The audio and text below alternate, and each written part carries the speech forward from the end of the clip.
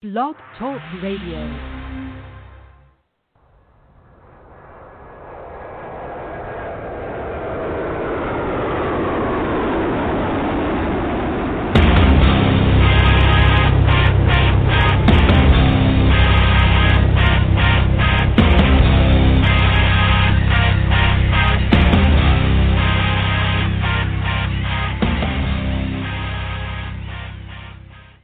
Happy Friday, everybody. Welcome to the Michael Cutler Hour. I am your host, Michael Cutler. It is Friday. It is February the 5th, 2021.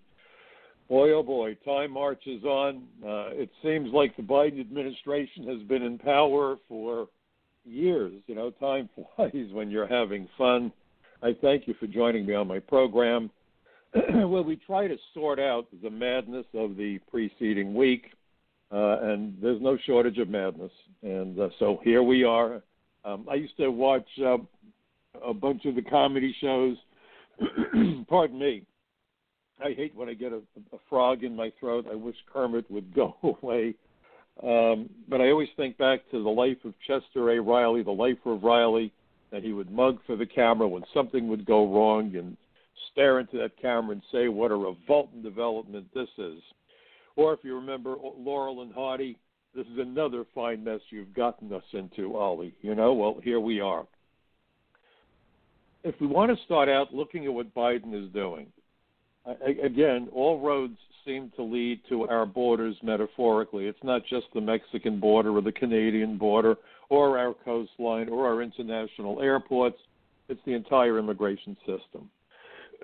And nobody ever seems to ask politicians, and they haven't asked this question for the longest time.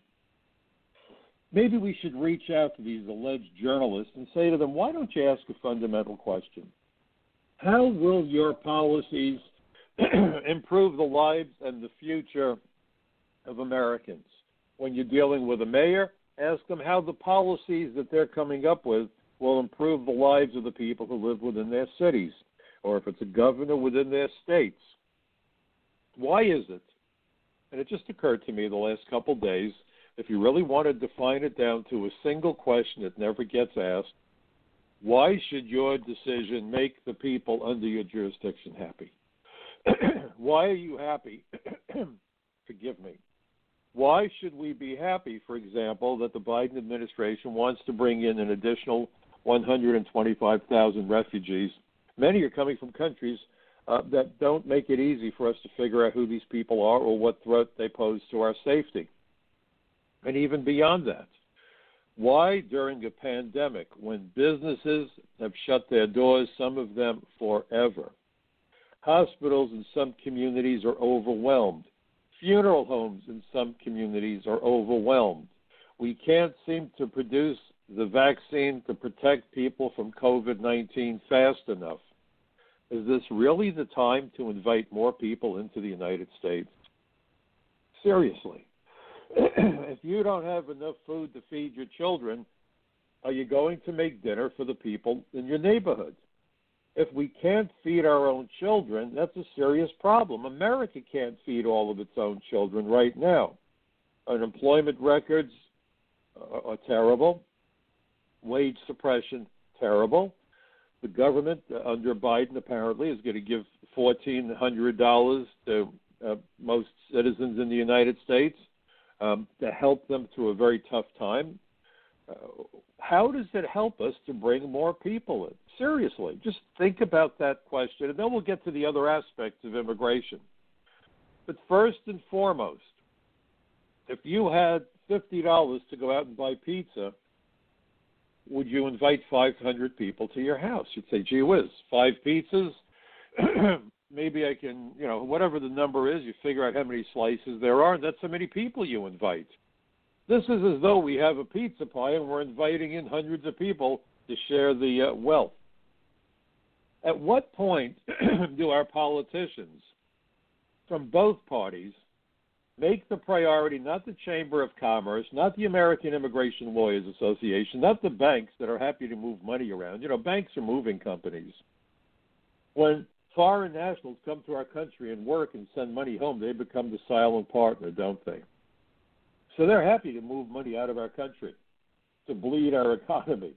Last year, Mexico got a record amount of money wired home, these remittances so-called, over $40 billion. Now, not all of it was from the United States, not all of it involved illegal aliens, but the great majority of that $40 billion were people from Mexico working in the United States. And that doesn't cover the whole story because so much more money gets moved covertly. They don't wire it.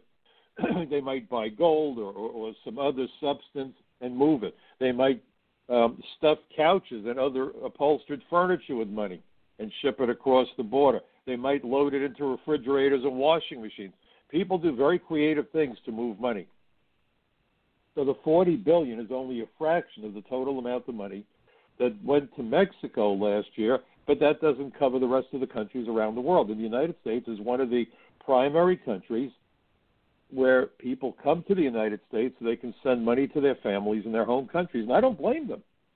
If you could get away with it, why wouldn't you? If you couldn't afford to feed your family, and let's say you could go to Canada or go to Mexico and earn more money there than you could possibly earn in the United States if you had a job, and if the government there said, well, we have immigration laws, but we really don't care about the laws. You can come down here and work, and we'll take care of you, and we'll make sure that if you lose your job, we'll even give you unemployment benefits, even though working is illegal to someone who's not here with the appropriate visa.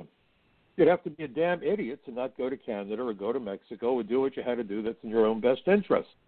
The problem is the U.S. government is not operating where the best interests of America or Americans are taken into account. How does it help Americans that we bring in more foreign workers each and every year than the number of new jobs we're creating? That's a reasonable question, folks. This isn't xenophobia. I don't care if these folks are from Europe or Asia or Africa, the Caribbean. I don't care. If we have a shortage of work, why would you bring workers into a country that doesn't have enough jobs for its own people? I want someone to explain this because I'm sitting here with my abacus and I'm doing the math and the math doesn't work out. Maybe somebody is smarter than I am. What sense does it make to import workers into the United States when we don't have a shortage of workers, folks? We have a shortage of jobs for Americans. We have a shortage of jobs for lawful immigrants. And it's only getting worse. And now we're back to catch and release on the border, which is very dangerous. And this is not a statement of xenophobia. Everyone makes these great statements. Oh, my God, you just don't like immigrants. We're a nation of immigrants. You're anti-immigrant. No, I'm not. But we admit roughly 1 million lawful immigrants every year. I don't know what the numbers were last year because of COVID. I'm sure the numbers are lower. But we're still admitting lots of people. And we have a shortage of jobs. So how do we miraculously bring in people and at the same time take care of struggling Americans? And the answer is you can't do that. It doesn't work.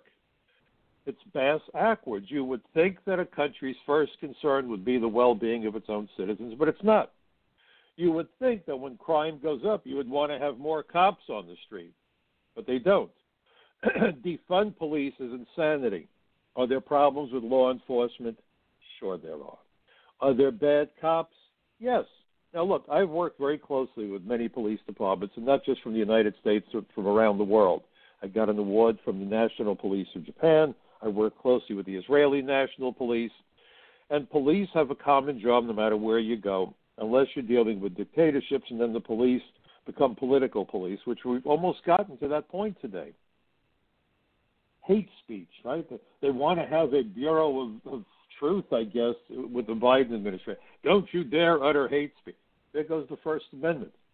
So God only knows if Biden and the leftist lunatics get away with it, maybe they'll have the police arresting people for hate speech. And what's hate speech? Well, apparently they thought hate speech were the people who figured out how to deal with Wall Street.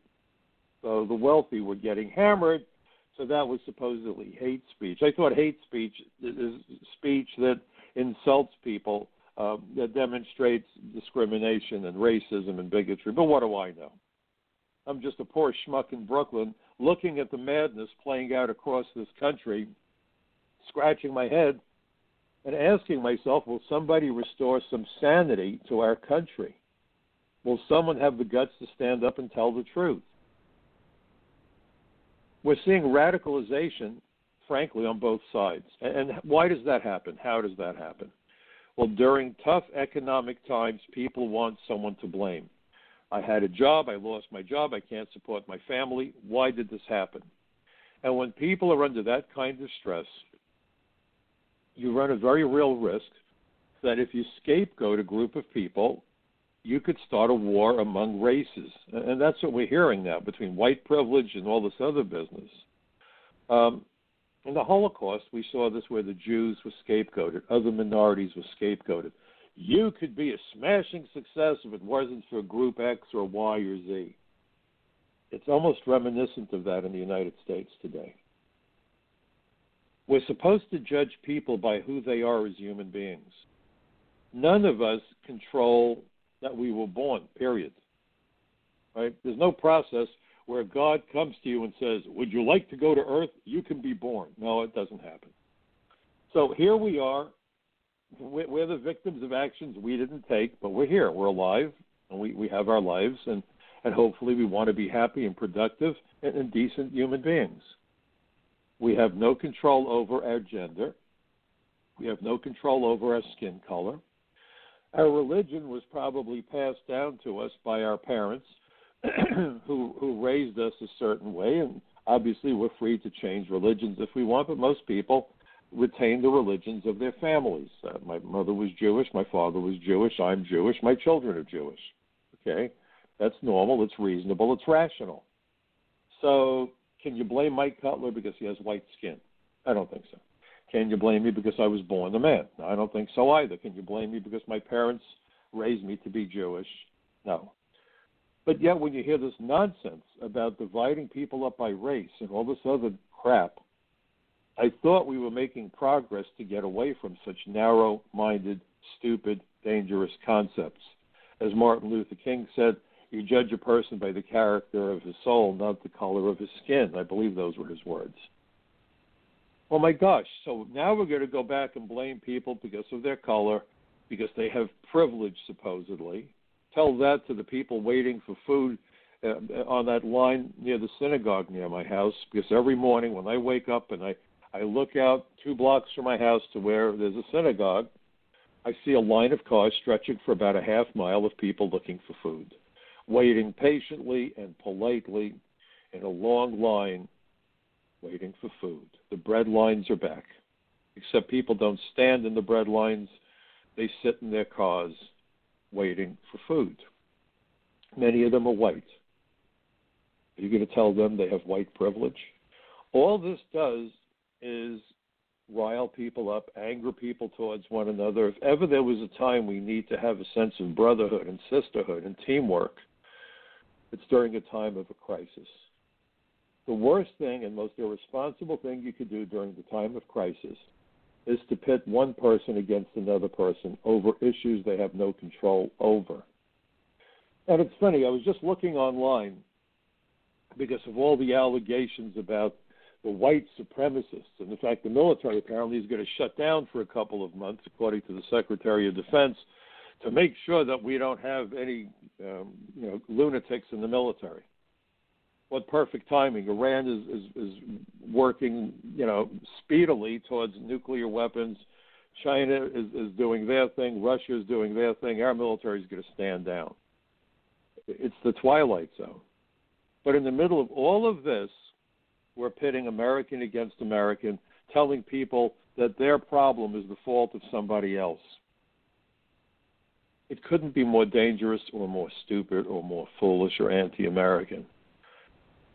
On 9/11, nobody looked at skin color, folks. I was here.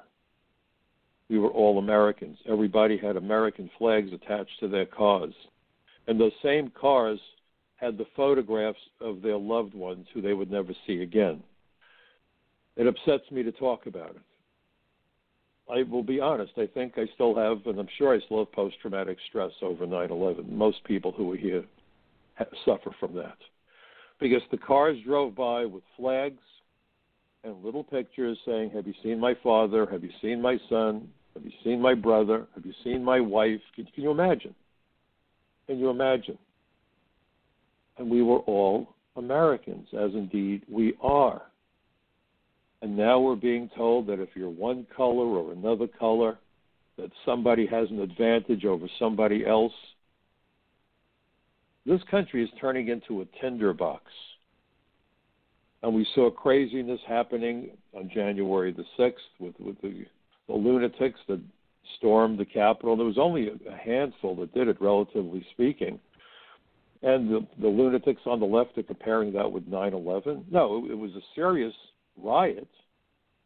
But now we're going to use the term terrorist, so I guess we can use the Patriot Act against American citizens. Perhaps that's where this is going.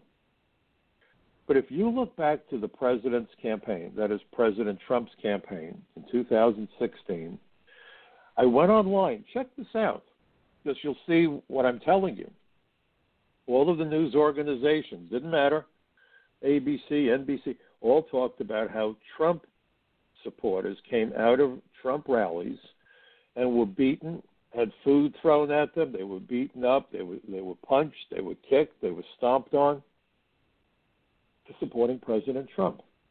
It was Maxine Waters who said, go out there and if you see a member of the cabinet, meaning the Trump cabinet, get in their face, tell them they're not welcome, and all this aggressive insanity. Chuck Schumer stood on the steps of the Supreme Court while the Supreme Court was in deliberations and warned the Supreme Court in general, but the two newest members at the time specifically, Gorsuch, if you vote the wrong way, you will inherit the whirlwind. You won't know what hit you. You won't know what hit you.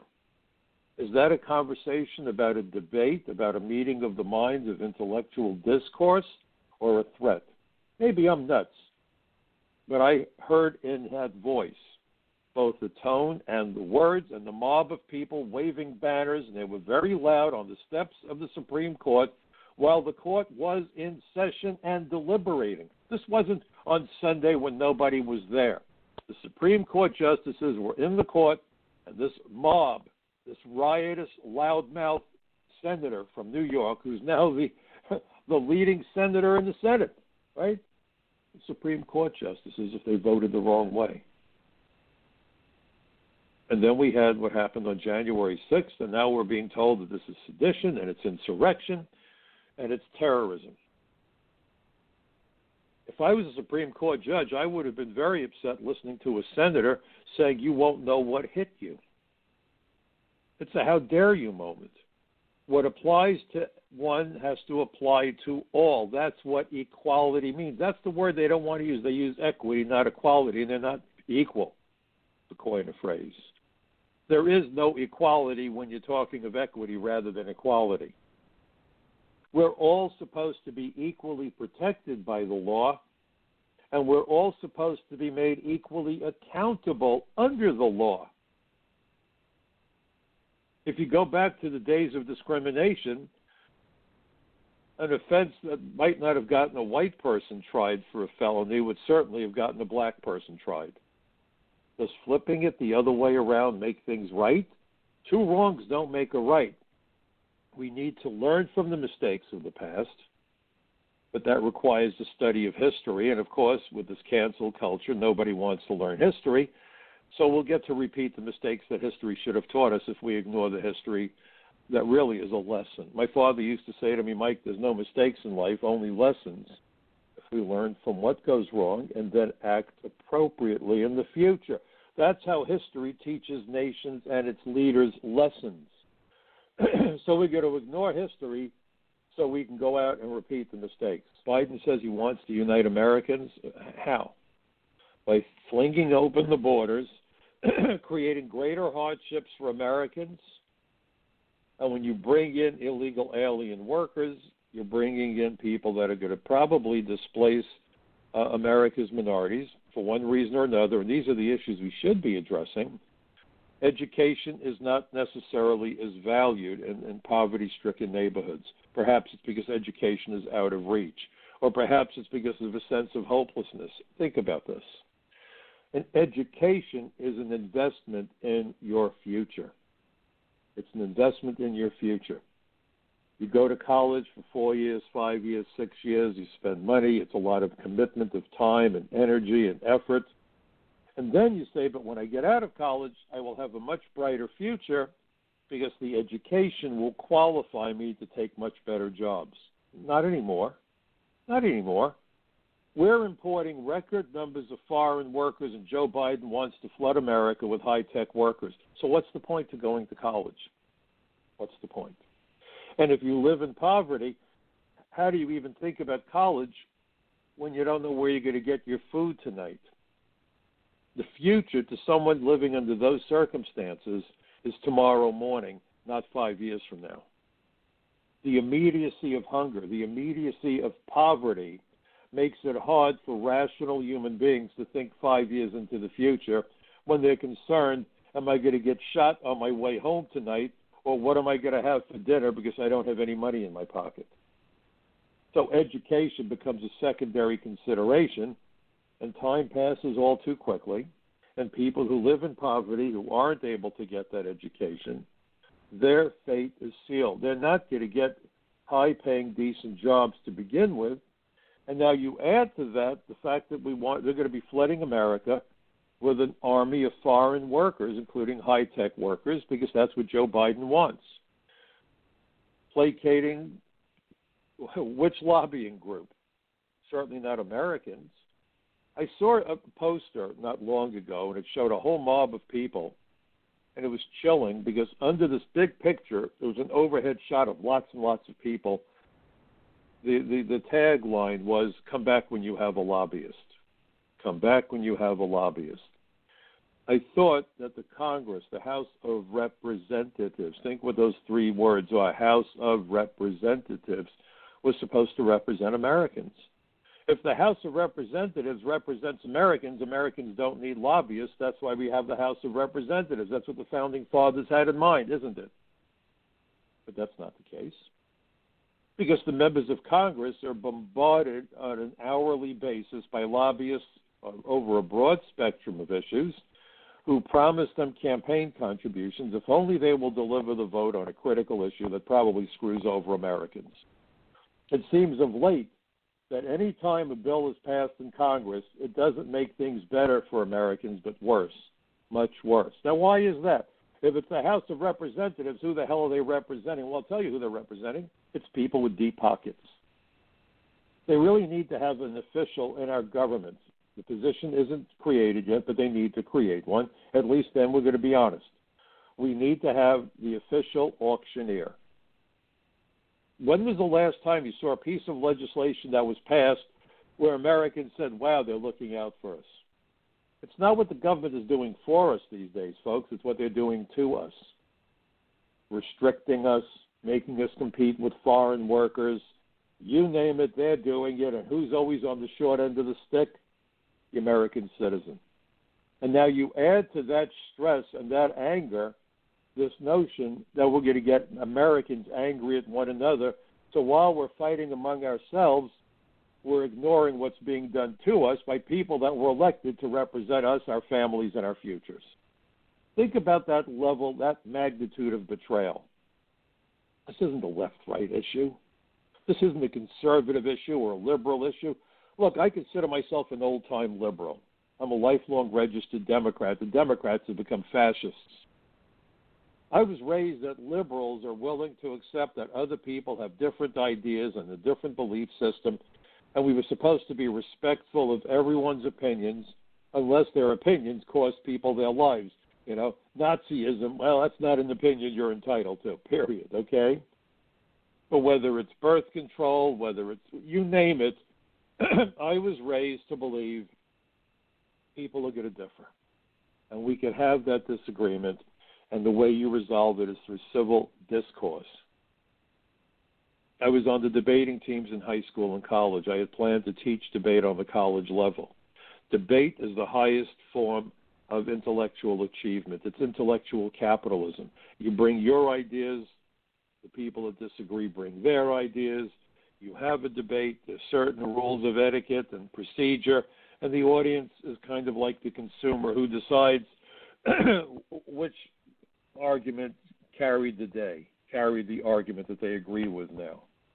That's what it's supposed to be. That's what it's supposed to be. But goodness gracious, where in the world have we gone? You can't have debate anymore without being accused of uttering hate speech. And who's the arbiter that determines what hate speech is? And while we're being bombarded from all directions with propaganda and Orwellian language, the Biden administration is opening up the borders, catch and release is in full swing, and think how dangerous that is. Iran is talking about nuclear weapons. I mean, they're denying it, but news reports are showing that they're getting closer and closer to having enough fissile material, nuclear materials, to create a bomb. And just 2 days ago, it was reported that 11 Iranian citizens were caught trying to sneak into the United States. Now, I'm not saying they're terrorists. That's not what I'm saying. I'm also saying they're not. We don't know if they're not terrorists. We don't know what we don't know. And when Biden says, well, we're going to make sure we don't let terrorists in, most terrorists don't show up in any databases. They don't. The whole point to being a terrorist, just like a spy, is to not attract the attention of anybody, not even the classic example, that waiter or waitress in the Greasy Spoon Diner. When you watch James Bond movies, it's fantasy. Whether it was Sean Connery or anybody who followed in his large shoes to take the role of James Bond, he wore these expensive suits with a gold Rolex watch, driving his Aston Martin. Oh my goodness, he looked like somebody out of GQ magazine on steroids. If you look at the average spy, it's somebody who probably is wearing blue jeans and sneakers or an inexpensive sports jacket, totally nondescript. Nobody that stands out. The idea is you pass them and you don't even remember them. They're totally forgettable. That's what the average spy looks like. The same thing is true of the average terrorist. Most terrorists just blend in. They don't have criminal histories. They don't spit on the sidewalk. They don't do anything to call attention to themselves. They just get here and they wait for that tap on the shoulder when they're called into action. That's what a sleeper agent is. And so now we know, and this has been going on for the longest time, that it's not just people from Mexico coming to the United States by running the border in order to work in a Greasy Spoon Diner washing dishes. And we hear these arguments. Well, these immigrants, and they're not, they're illegal aliens, are doing the work Americans won't do. What work won't an American do? I was just on a wonderful television program with the local Chamber of Commerce. I don't much care for the U.S. Chamber of Commerce, but in Pennsylvania, in Lehigh Valley, there's a Chamber of Commerce. The president of that Chamber of Commerce is a gentleman I've known for a long time. I have respect for him. His name is Tony Iannelli. And in fact, I believe it's going to be airing in about 2 weeks. The program has 7:30 on Monday evenings. Business Matters is his program.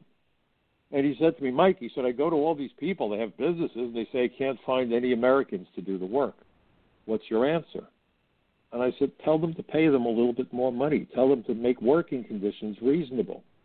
The reason people hire illegal aliens, folks, is because they don't want to pay the going wage. They don't want to have to deal with labor laws or safety standards. When I've raided sweatshops, they were really sweatshops. The conditions were abysmal. I walked into factories just like the Triangle Shirtwaist factory where the fire took place that killed hundreds of young women. You go into these factories, the fire exits were sealed shut. They couldn't get out. This isn't the way you treat people. No American is going to walk into that factory and say, oh, yeah, I'll do this job for $8 an hour. You got to be kidding yourself if you believe that. Pay people a living wage, they will do the job. My dad was a construction worker. To him, no job was too dirty or dangerous or backbreaking. It was a job, and it meant a paycheck so he could support me and my dad could support my mother. I literally carried him off his job his last day of work because he was dying of lung cancer, in part because he smoked those damn Chesterfield blowtorches, which is what I call the cigarettes.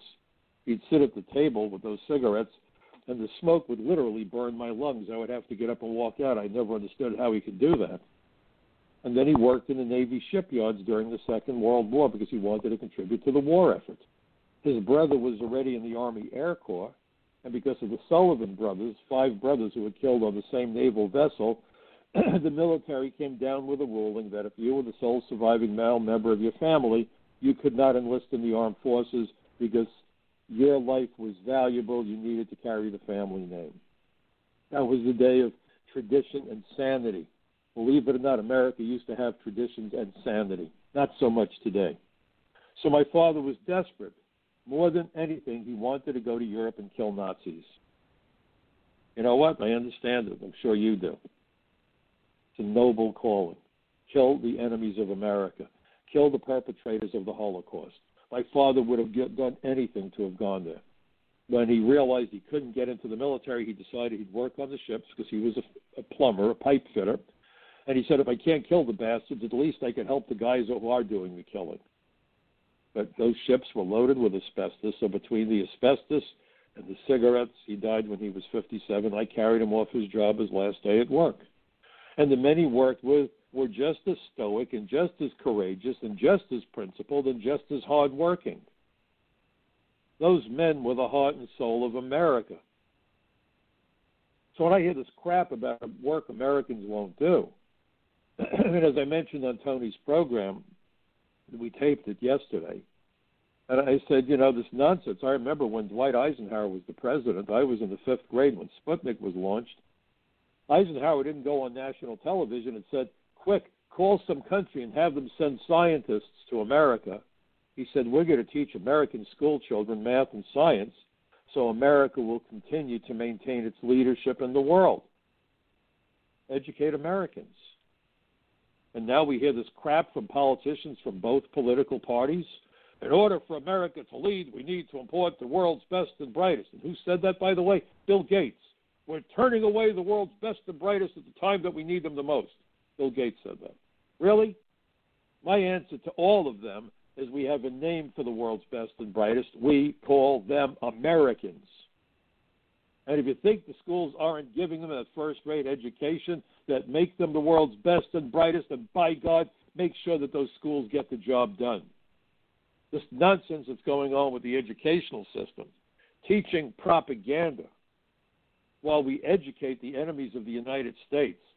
You look at all the engineers and all the computer programmers that we trained who came here from China, so China could build up its military and spy on America and hack our computers, and now they have the chutzpah to threaten us in the South China Sea? Well, they should, because we've been stupid. And Donald Trump stood up to China. And that's why the issue about Hunter Biden is significant. If the investigation is ongoing, hopefully they won't shut it down. I don't even want to imagine the consequences of that. But if it turns out that a member of the Biden family is under investigation and is compromised, that means that undue pressure can be brought to bear against the President of the United States. That's why it's a relevant question, but the media didn't want to talk about it. That's not a newsworthy story. Don't the American people need to know that? You know, when I was hired by the Immigration Service, I had to undergo a security clearance, and it took months. And back then, it wasn't a private company. It was actually FBI agents went out and they did the background investigation. And my neighbors came to me and said, are you in some kind of trouble? The FBI was just knocking on my door. They want to know about you. I had a couple of nosy neighbors, and they said, well, I can't talk about this until I talk to my lawyer. And I panicked some of my neighbors. I just couldn't resist the practical joke. But the point of the matter was, to get a job that requires a security clearance, you have to be investigated. And in fact, every 5 years, because I had a top secret clearance, they had to redo my investigation. They went into banking records, they interrogated us for hours, and they would go out and speak to neighbors and all sorts of people that the investigation would lead them into to make certain that I could not be blackmailed, that I could not be compromised. Common sense. If you are somebody who has access to security material and you could be blackmailed, then you could be coerced into divulging information that could harm America's national security.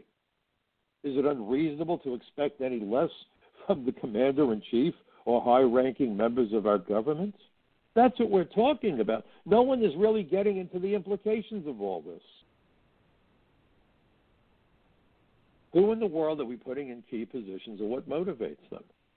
I've often joked that when you look at how much money goes into political campaigns, I think about the race cars on the track.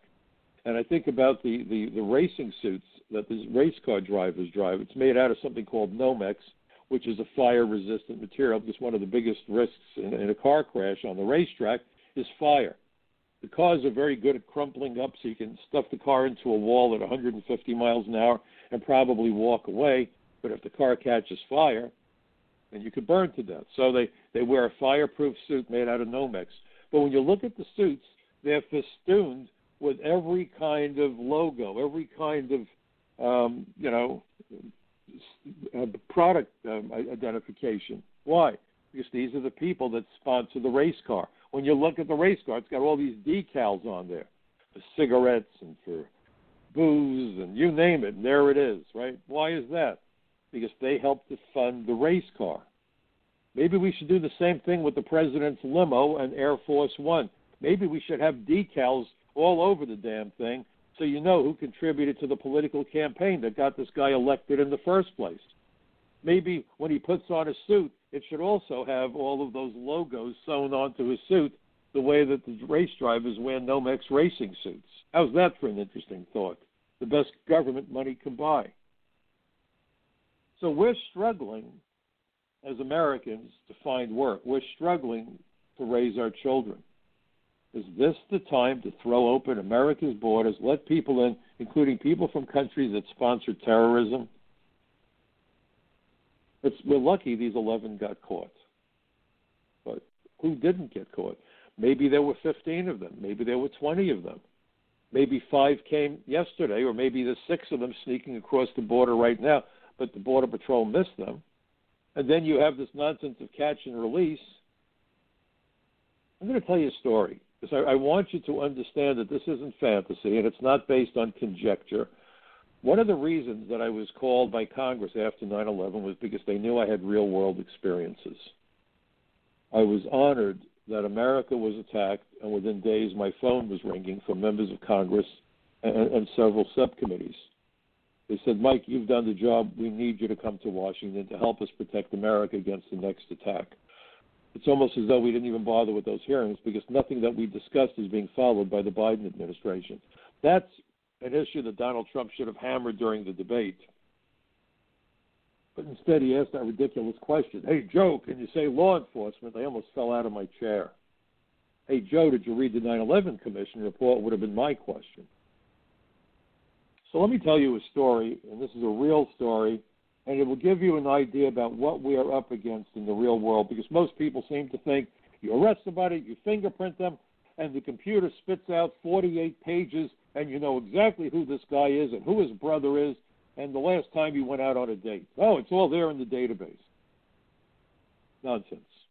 My very first fraud investigation, which was supposed to be a nothing case because I was a brand new agent, was an Israeli young man, 2 years younger than me or 3 years younger than me, who came in with an altered tourist visa. It was good for a single entry. He had already entered the United States the year before on that visa, and apparently he had changed the word 1 to the word 2, valid for 2 admissions, and he changed the year of expiration because the visa had already expired. Well, under a black light, it was a very unsophisticated operation. This was back in 1976. And I had been an inspector for the 4 years prior to that, and then I became an agent. The inspector at the airport put the guy's passport under a black light, and immediately the fact that he erased things and changed things showed up. It lights up like Times Square. So they arrested him, and my assignment was very simple. It was my very first case that I could handle without a senior partner at my side. Take a statement and see where it goes. Well, in questioning him, he denied anything and everything. But he kept calling Israel Palestine. He was from the West Bank. The hair on my neck stood up. When I asked him about his military service, he refused to answer my questions. I called the Israeli consulate. The consul general sent 3 officials down to interview him. They were reluctant. They thought this is a nothing case. Why are we bothering? But they took my advice finally. And while they were interviewing him, because back then aliens who were held at our detention facility didn't wear orange jumpsuits the way they do today. Back then they wore their street clothes. So the guy was wearing the clothing that he had arrived in the day before at the airport. And I noticed while he was being questioned, and I didn't notice it when I was talking to him, I guess I was so focused, and, you know, this is my first time doing this without a senior partner. But as the Israelis were interviewing him, I noticed that his shirt didn't fit properly. So I had him remove the shirt, which he was very reluctant to do, and then I knew why he didn't want to take it off. Because once he took off the shirt and handed it to me, when I opened it up, I looked inside. There was a pocket sewn inside the shirt, and in the pocket was a piece of paper that had an ink-drawn schematic with Arabic writing. I handed it over to the Israelis. After all, this is one of their citizens. They have jurisdiction over him. And they freaked out because it was a schematic of their oil refinery back in Israel. It was a terrorist plan to blow up the refinery, to get past the perimeter and blow up the refinery. Needless to say, the whole thing changed. One of my bosses told me, Mike, if you were experienced, if we knew that this case was going to turn into this, we never would have given it to you. We just thought it was a nothing case. But if you want to keep this investigation, since you did so well with it, we'll let you keep it, which I did. I was very happy to. But the point is, there's no such thing, first of all, as a minor investigation, because you never know where investigations lead you. Very often they go nowhere. In a normal situation, the guy would have admitted that he did it, he was coming to work, and we would have sent him home, problem solved. But suddenly we realized he was here to get the money to buy the explosives. The Israelis immediately launched into an investigation in Israel. The FBI was brought into the investigation, and the Israelis were able to arrest 6 would-be co-conspirators about a week before the attack was to take place. From that day on, I had a great relationship with the Israeli National Police. And the people that were within the INS all knew that if you were working on a case involving Israelis, call my Cutler up. And when I became a senior special agent with the Organized Crime Drug Enforcement Task Force, we went for training down at Quantico. We used the DEA facilities that shared with the FBI, and everyone shared information and contact information. And about a year later, I'm sitting at my desk, and I remember it like yesterday. This was around 1991, 1992. The phone rings at about 5:30 at night. I was getting ready to leave, in fact. It was a Friday night. One of the guys I met in Houston called me up. He was from Houston, rather. I met him at Quantico. And he said, Mike, we have a bizarre case. Maybe you can help us. I said, all right, what have you got? He said, we were doing surveillance on a drug location. It's a stash house for a major drug smuggling operation. And we saw a guy walk out of the house with a big bag. We followed him. He got into a truck. We approached the truck. And as we got near the truck, we saw a sawed-off shotgun lying on the floor next to his feet. They pulled their guns out. The guy looked Mexican. This was in a Mexican neighborhood. He had black curly hair. He had a dark, swarthy complexion. And in Spanish, they yelled at him to get out of the car and raise his hands. He had no idea what they were talking about. So they yelled at him in English, get out of the car. He still didn't know. So they pulled him out of the car at gunpoint. They find a sawed-off shotgun. They found, I think, another couple of weapons. They found a load of drugs in the truck. The bag he was carrying had narcotics in it. And as they're questioning him, the guy could barely speak English. So they started digging around in the van. And they found that he had taken his passport, apparently when they approached, tore it in half, and stuffed the passport into the upholstery of the van, into the seat where he was sitting. It was an Israeli passport. He's what we would call a Sabra, a dark-complected Israeli who looked almost exactly like a Latino. Now, why do I tell you the story? Because here you had Border Patrol agents, DEA agents, immigration agents looking at this guy, and these guys are old-timers, and they're looking at this young man, and they were convinced he was Mexican, and it turned out he was Israeli. You can't tell without a scorecard very often. And they wanted me to see what I could find out through my contacts within the Israeli consulate, and they did the usual sterling job.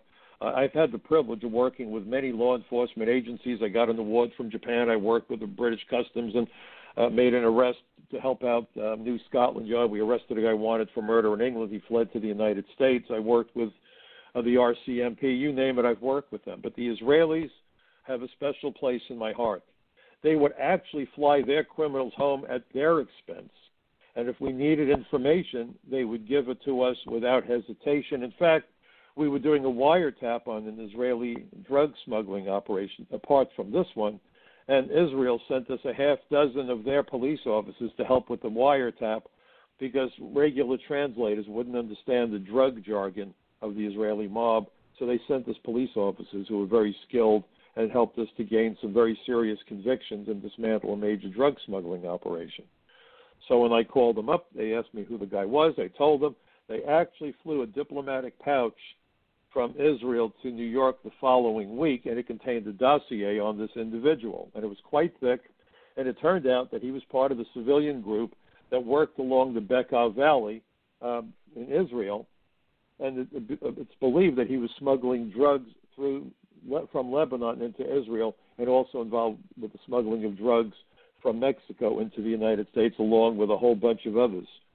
So we worked to dismantle this drug smuggling operation. Now, why am I telling you the story?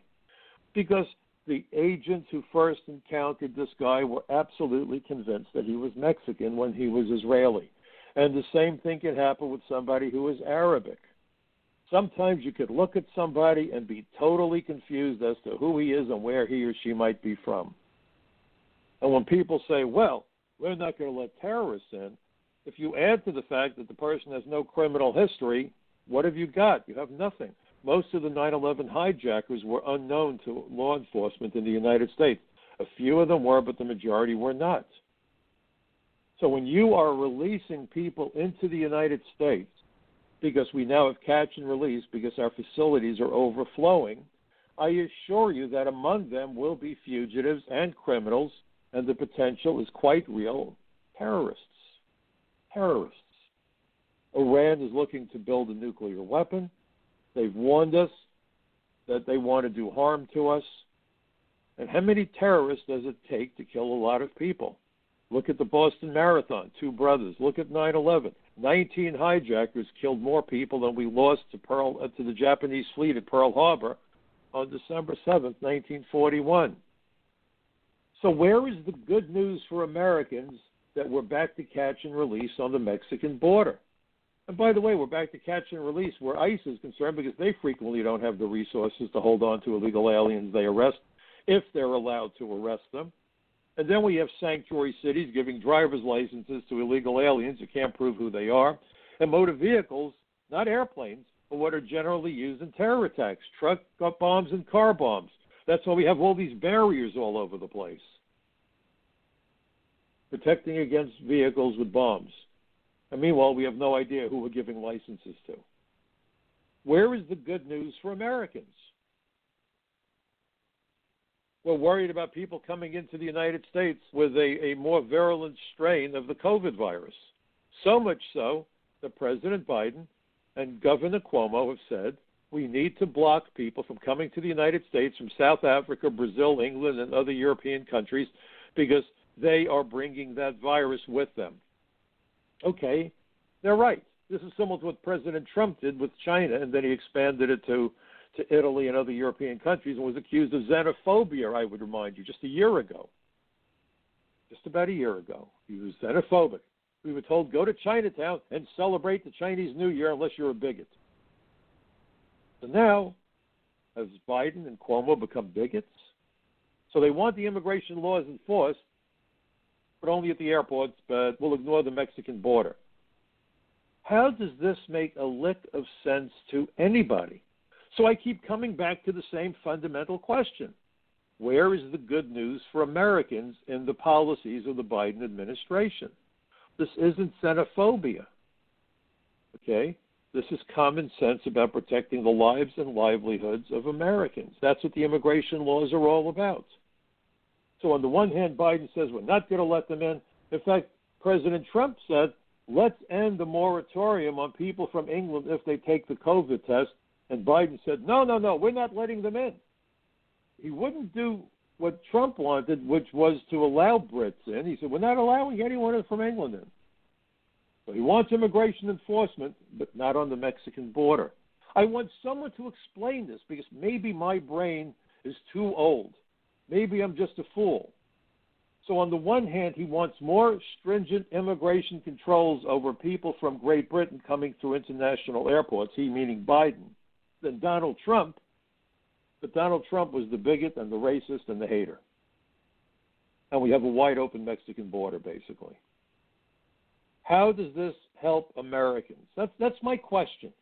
It's a simple question that I would like to see some damn reporter stand up in the White House and ask that question. How are the policies of the Biden administration helpful to Americans? Why should Americans feel good about what the president is or is not doing? Is that not a reasonable question? I mean, didn't Abe Lincoln talk about an American government that was of the people, by the people, and for the people? Are we just talking about the lobbyists, the bribers, if you will? Or are we talking about the citizens of the United States of America? How does it help Americans that they're now competing with more foreign workers today than at any time in the past? How's that good? Where's the good news here, folks? I'm looking for some good news. It's Friday night. The weekend is coming. I want to be happy. So where's the good news? Let me read something to you. I know I've read it before, but this is really important. By the way, I want you to know that this isn't a left-right issue. For those of you who think I'm doing left-right, no, it's not. John Hostetler, I was testifying at this hearing back in 2005. Hostetler, a Republican, chairman of the House Immigration Subcommittee back then, was really upset with how the Department of Homeland Security was put together. And he went through this whole thing, and you could read the statement. It was the new dual missions of the immigration enforcement agencies on May 5th, 2005. But here's what it all boils down to. He was upset that they cut immigration enforcement in half, which they weren't supposed to. In other words, ICE and Customs and Border Protection weren't supposed to be divided in half. That created headaches that you can't begin to imagine, something called the third agency rule. It became unwieldy. And then they added to it agriculture and air marshals and TSA and Federal Protective Service for the buildings, all kinds of crazy stuff, and U.S. Customs. Has nothing to do with immigration. And he went on at length about all that and said that what Bush gave us, George W., after 9/11, after we knew that it was immigration laws that created the problem, he gave us immigration incoherence, making it impossible to secure the borders or protect Americans. And I just want to read this one sentence from that, or two sentences. This is John Hostetler, Republican chairman. Took a lot of chutzpah, and a moral, a moral leader does this. 9/11 terrorists all came to the United States without weapons or contraband. Added customs enforcement, because, again, immigration and customs enforcement, crazy, that never should have been created. It violates the law, by the way. The Homeland Security Act did not call for this kind of a structure. He violated the Homeland Security Act and got away with it. The 9/11 terrorists all came to the United States without weapons or contraband. Added customs enforcement would not have stopped 9/11 from happening. What might have foiled al-Qaeda's plan was additional immigration-focused vetting and enforcement. And so what is needed is the recognition that, one, immigration is a very important national security issue that cannot take a backseat to customs or agriculture. Two, immigration is a very complex issue, and immigration enforcement agencies need experts in immigration enforcement. He said that because most of the people put in charge of the various components of Homeland Security had zero immigration experience. That was willful on the part of George W. Bush. Do you wonder why his brother, Jeb Bush, during the campaign said that illegal immigration was an act of love? I wrote an article where I said Jeb was looking for love in all the wrong places, okay? So he said that the immigration enforcement agencies need experts in immigration enforcement. And three, and this is critical, folks, the leadership of our immigration agency should be shielded from political pressures to act in a way which could compromise the nation's security. He almost saw Joe Biden in that crystal ball, and that was 16 years ago, 2005. But now, in addition to that, when we talk about foreign workers, why don't we look at something that Alan Greenspan had to say about how you deal with wage inequality? You know, we're always being told about wage inequality and how terrible it is and what we need to do to solve wage inequality. So he said this. Now, this is about the high-tech workers. He also was all excited about bringing in undocumented, unauthorized aliens. He said, I know the American people don't like it, but they only minimally suppress the wages of Americans.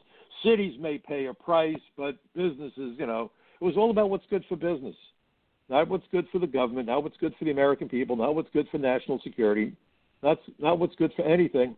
but what's good for the businesses, you see. And then he gets to the high-tech workers, and he quoted Bill Gates to the punctuation, okay?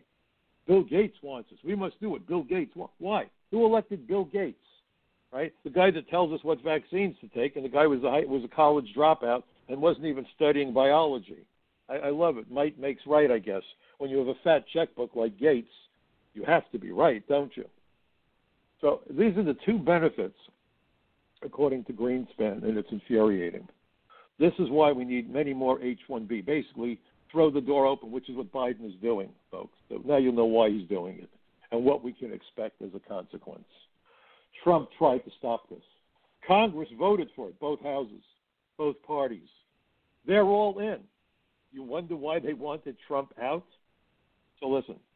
First, these are the benefits. Skilled workers and their families form new households. They will of necessity move into vacant housing units. What a poetic way of describing an American home lost to foreclosure, vacant housing units. The current glut of which is depressing prices of American homes. By the way, this is back in 2008 when the market came apart because of the greed of the bankers. Greed of the bankers, that's a novel idea. And, of course, house price declines are a major factor in mortgage foreclosures and the plunge in value of the vast quantity of U.S. mortgage-backed securities that has contributed substantially to the disabling of our banking system. Bull. It was his subprime mortgages that did that. But, again, this is Greenspan. But the second paragraph, the second benefit, all I could say is if you have problems with high blood pressure, take your pill now. I'll give you 30 seconds. Avoid the rush later. Because I will tell you, you could have a blood vessel burst when you listen to this. Here we go. The second bonus of huge numbers of high-tech visas would address the increasing concentration of income in this country. In other words, someone's making too much money, but I assure you he's not talking about Bill Gates and he's not talking about himself. The second bonus would address the increasing concentration of income in this country. Greatly expanding our quotas for the highly skilled would lower wage premiums of the skilled over the lesser skilled. In other words, we're going to slash the salaries of highly educated, highly skilled, and highly experienced Americans. We're going to kill the middle class is what he's saying, isn't it? Right? Greatly expanding our quotas for the highly skilled would lower wage premiums of the skilled over the lesser skilled. Skill shortages in America exist because we are shielding our skilled labor force from world competition. Quotas have been substituted for the wage pricing mechanism, and in the process, we have created, and you're going to love this term, folks, a privileged elite. When did you ever hear anybody in public describe American high-tech middle-class workers as the privileged elite? In the process, we've created a privileged elite whose incomes are being supported at non-competitively high levels by immigration quotas on skilled professionals. Eliminating such restrictions would reduce at least some of our income inequality. By the way, the reason they want to reform the immigration laws, because right now the laws say you're not supposed to hire workers if you would have an adverse impact on Americans. And he's complaining that we're making Americans able to make more money by shielding them. He wants to take that shield down. The hell with the immigration laws, the hell with American workers, and the hell with the middle class. And Joe Biden is right there with him, and they are going to flood America with high-tech workers. Wow. The question of the day, folks, how do the Biden policies provide anything worthwhile for Americans? Please remember to get involved. Read my articles at Front Page Magazine. And when you have the conversations with your neighbors, ask them that question. How are these policies good for the average American family? That's the question journalists should be asking our leaders. Get involved, folks. Please remember, democracy is not a spectator sport. I hope you all have a wonderful, safe weekend. Stay well. Get involved. Have those conversations. And tune in next week. And join me right here on the Michael Cutler Hour. See you next week, folks.